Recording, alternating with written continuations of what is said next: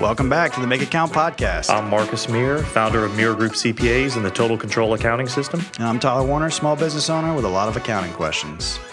In this episode, we're talking about how to prepare for filing your taxes. Yeah. Right? Yeah. Yeah, specifically individuals. So kind of going to walk through, we're at January 19th. Excuse me. And so just be thinking about what's coming. So a lot of things, I would say, coming in the mail, but you probably got some things coming electronically via email. And you've lived long enough to know it's coming. Correct. And you got to do it. Yeah, links to download information. We're going to walk through kind of what you should do. Oh, gotcha. You mean from your firm? Well, no, not necessarily from my firm. From your employer, from your brokerage account. Gotcha. Like, so you not take away you being a client of ours, just as you as an individual tax person, like individual person who has to file a tax return. Mm-hmm. You've got some information coming, and I want to give you some tips of what's coming, what to look out for, things you might need to request, things you might have forgotten about. Car commercials are about to start changing. Oh god, yeah. They're going away from the buy, get immediate tax write-off, buy your big SUV, that sort of thing. Yeah. And then they're going to the TurboTax Live and all that kind of stuff. God, it makes me think about when the Super Bowl is happening. It's all tax, not all, but a lot of do your taxes, H&R Block online. It's easy. It used to be just web design commercials for a while. Really? There. So that's when I saw the writing on the wall.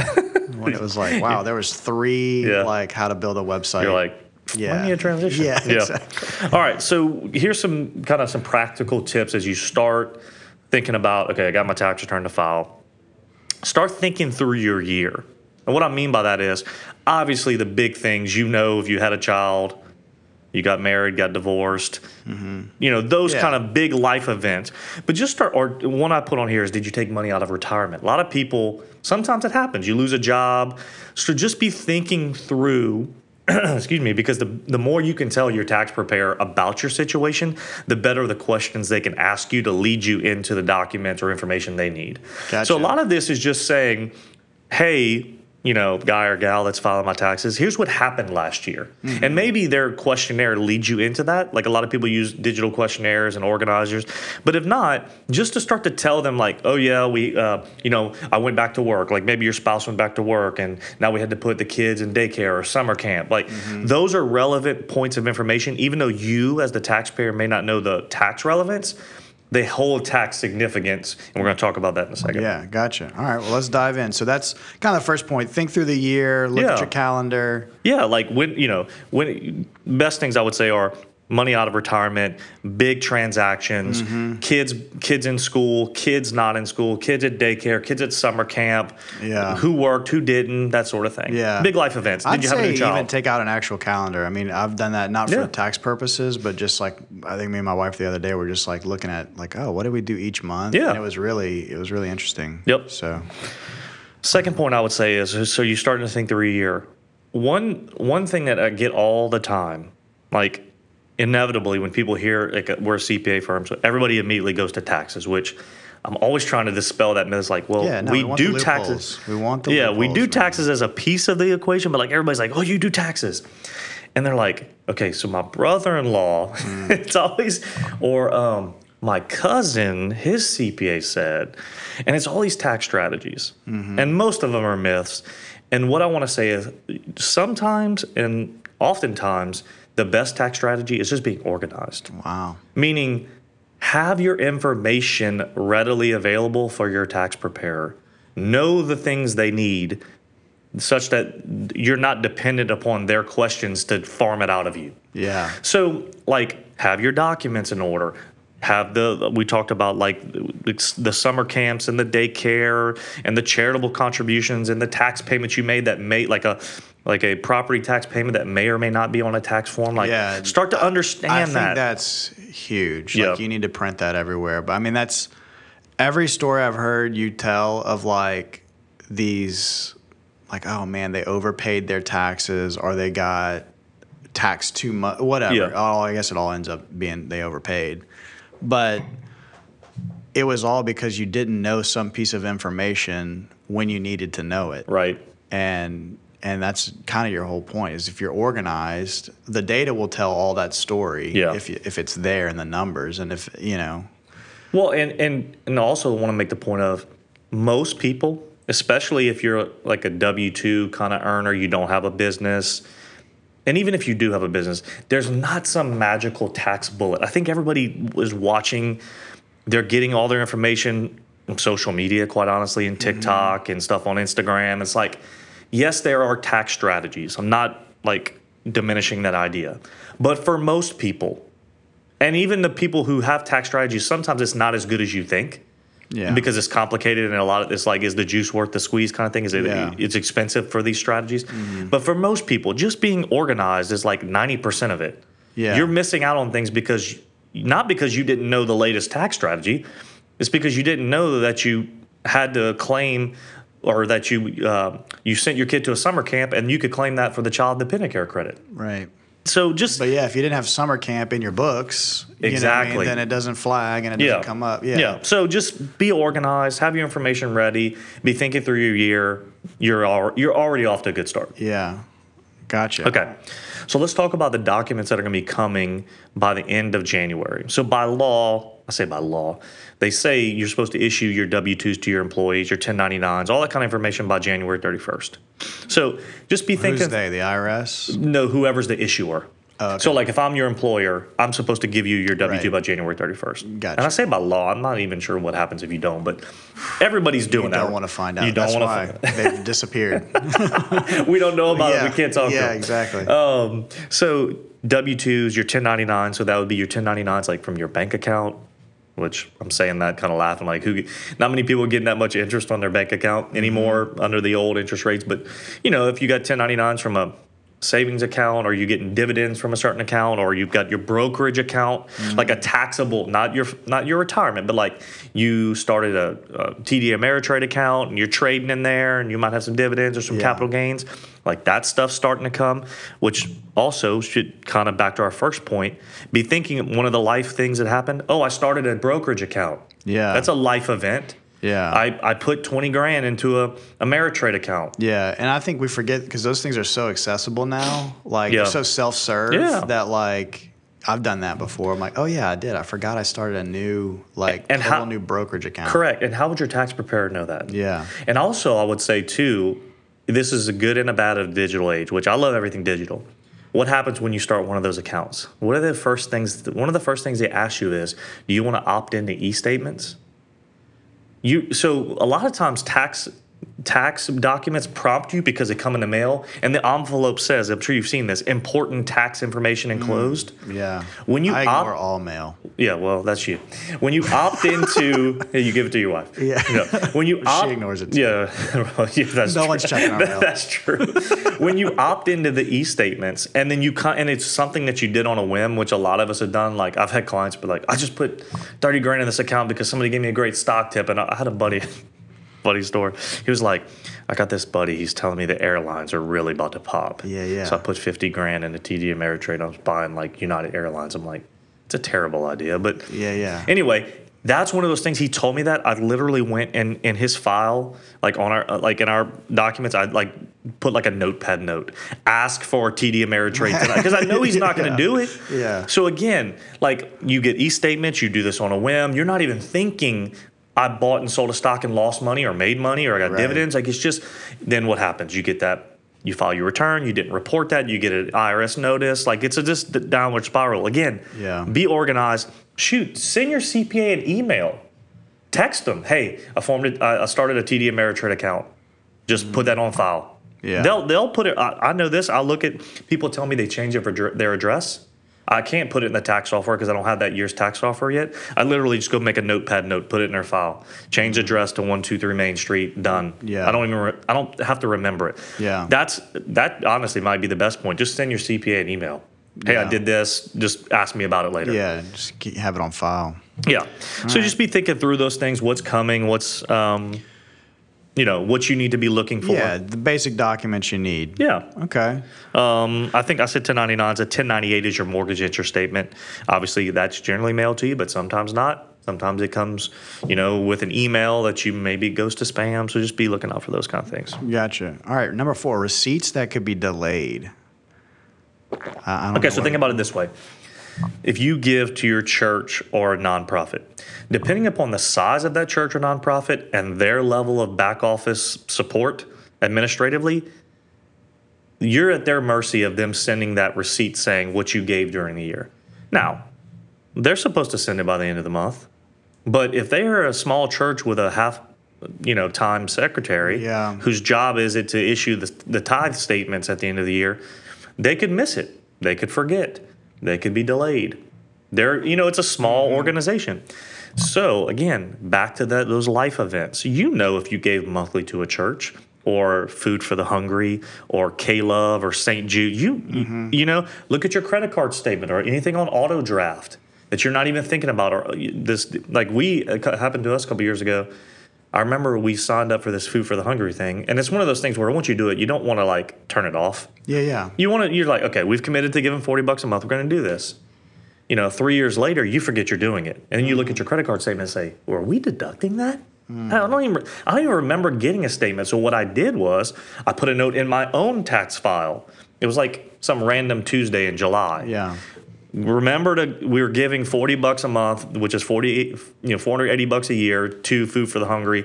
They may not send me a receipt. Gotcha. So there's two parts here. One, recognize that it needs to be correct noted as a donation. Right. But also you have to have a receipt to verify that. Yeah. The receipt you don't turn into the IRS. You just need to have it. Correct. You need the receipt to substantiate, and I even have a note here. Your receipt, specifically for charitable, needs to have this magic language, which is no goods or services were received in exchange. Gotcha. You'll even notice a lot of churches will say the only thing you got was intangible religious benefits. You ever seen that? Mm-hmm.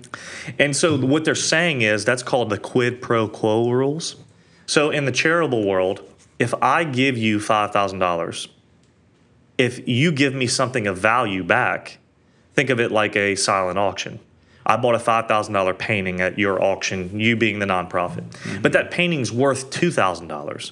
Well, my charitable donation is not $5,000, it's $3,000. I see. That's the quid pro quo. Did you get something back?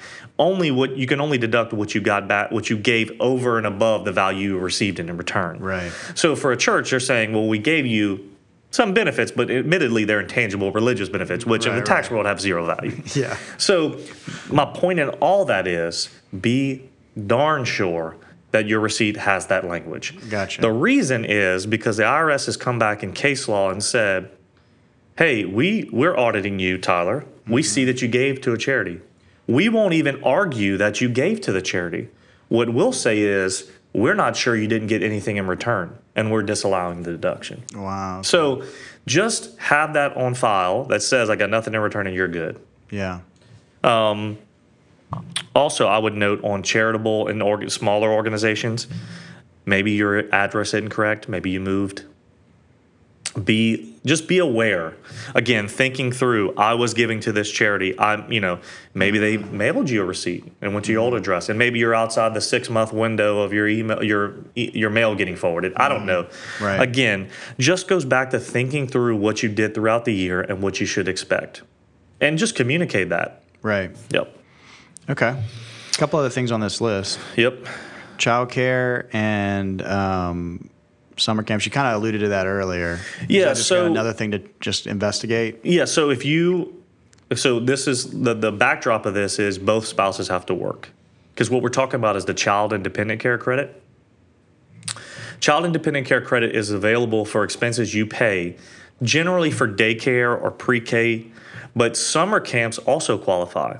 Now, they qualify for a federal credit. Those amounts and they're limited to the amount you spend, but the credit is limited to the earnings of the lesser earning spouse. So the thinking is, we're not going to give you a credit if you're a stay-at-home mom or dad, right? Sure. Because you could have just watched them. But if you both work, we'll give you a credit to the extent of the lesser earning spouse, which generally is going to be more than what you paid to the summer camp or the daycare. The takeaway here is you send your kids to summer camp, not overnight camps, but like the day camps. Yeah. Like just name your day camp. Sure. Or daycare. Have those receipts. You need to know how much you paid, the name of the organization you paid it to, pretty easy, their address, and their tax ID number. Very important, because you have to report that when you file your tax return, when you file what's called Form 2441, Child Independent Care Credit, you have to disclose that information. Gotcha. All right, that's pretty straightforward. Yeah, it's easy. All right, there's one here for Louisiana residents. Louisiana residents, there's a Louisiana school deduction. So if you send your kids, and this generally relates to private school, but it also relates to a certain extent to public schools, you get up to $5,000 for tuition, fees, books, supplies, uniforms, all that kind of stuff. But a lot of times that's not something that the schools are have to send out to you. That's something you'll have to request. So again, life event. Was my son going to public school and then in August switched to the local private school? You need to be thinking, is there anything there? Again, email your CPA in August. Hey, Tyler, Tyler, my son, he started at the local Catholic school. Mm-hmm. Is there anything I need to do with that? If I'm your CPA, I'm making a note in my file, ask them about the tuition statement. So again, just that communication, just be thinking through, but you get up to $5,000 for school expenses, which, like I mentioned, I rattled them off. Gotcha. All right, so let's talk about some things you can do after year end, right? So most people, once the tax year is done, it's done. You can't do anything. Books are closed. But okay. you can pry them back open. That's right. You can look back. Gotcha. Yeah, you can make IRA contributions that would be deductible for the prior year, or HSA contributions. HSA being a health savings account. So, couple things. IRA. This would be a traditional IRA. Right, so this would be where you put the money in, you get a deduction, and later in life when you pull it out, you get taxed. If you listen to the last episode, we talked a lot about retirement accounts. That's what we're talking about. So you could put up to $6,000 in a traditional IRA, $7,000, and this is per person, husband and wife or taxpayer and spouse. $7,000 if you're over 50, what's called a catch-up contribution. Now, that's subject to certain limits. Once you start making over a certain amount and/or you're in a retirement plan like at work, those limits start to get phased out to where you can still put money in a traditional IRA, but it wouldn't be deductible. Mm-hmm. So there's just certain things to think through. But the point here is there's things you can do for the prior year after the year end. Now, these have to be done by April 15th. So that would be your IRA, health savings account. So a health savings account, quick backup on that or information is health savings account presumes to be able to contribute to a health savings account, you have to have a high deductible health plan. And that's determined. Generally, you should ask your insurance provider, hey, what is my plan HSA compliant? And if it is, you can make tax deductible contributions to a health savings account. Then you use that money to pay for or reimburse yourself for out-of-pocket medical expenses. It's an awesome tool. And a lot of clients use this, and they do this exactly what I'm talking about. They'll get in January, February, March, and they'll make the contribution for the prior year. The limits are as follows: $3,650 for a single person, $7,300 for a family. You get an extra $1,000 if you're over 55. So just something to be thinking about. Like a lot of times people ask me again, I think people think taxes have these magic bullet and that all the rich people have all the loopholes. That's what they've been told. Sometimes you just take advantage of the low-hanging fruit. Mm-hmm. IRAs and health savings accounts, retirement plan contributions. Very simple, not sexy, but do this over time, you'll be in a really great shape. Yeah, like most things in life. right. Not sexy, you just be disciplined, do them over time. Yeah, I agree. All right, last point here, thinking ahead to 2023. Yeah, what I would say is, and this is not gonna resonate so much with people who don't have a small business, but what I would say is when you're thinking through how to pay your taxes, withholding is always better than paying quarterly.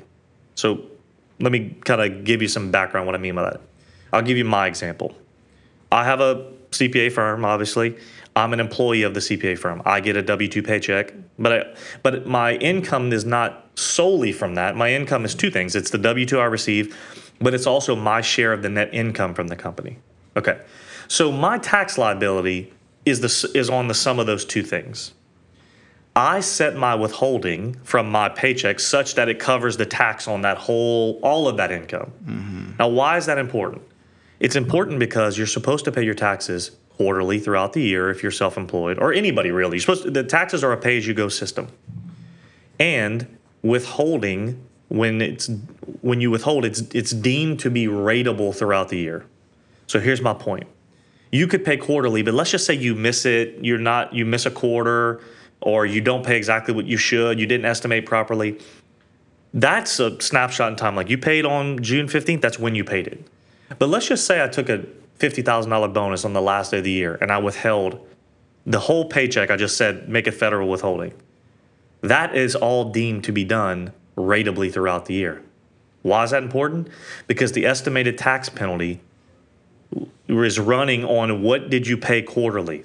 Well, now if I withheld, $48,000 on December 31st, it's like I withheld 12 in the first quarter, the second quarter, the third quarter, and the fourth quarter. Versus what if I just made tax payments of 12 on April 15th, June 15th, September 15th, January 15th. Gotcha. My point I'm saying is, if you are self-employed and you have the ability to take a W-2 salary, to manage your taxes, a lot of times it's better to just have withholding from your paycheck than to try to pay quarterly. Because you can do it in such a way where you don't pay the underpayment penalty, which a lot of people do because they mess up their estimates. Gotcha. So just long story short to say, if you can and you're self-employed, the best way to pay your taxes is through withholding because you get to kind of game the system a little bit. If you mess up, you can go later in the year and take more withholding, and it's deemed to be done ratably throughout the year. Gotcha. Yeah. Okay. Is that about as clear as mud? Yeah. Work with a CPA. Yeah, I think the point there is just be thinking through if you're self-employed and you can take a W-2, your withholding is your friend in that example. Gotcha. Yeah. All right. Well, man, this has kind of been quite the punch list of things to consider whenever you're preparing for your taxes and working with somebody. But yeah, I just want to kind of end it with that. I think the organization is the best tax strategy. I think if you can glean anything from this episode, it's that. Take that and run with it. Yep, absolutely. It's pretty fundamental. So, yeah, as always, you can go to mirror.group, find more episodes there, and certainly reach out to Marcus and his team from there as well. All right, guys. See you next time. Until next time. Bye.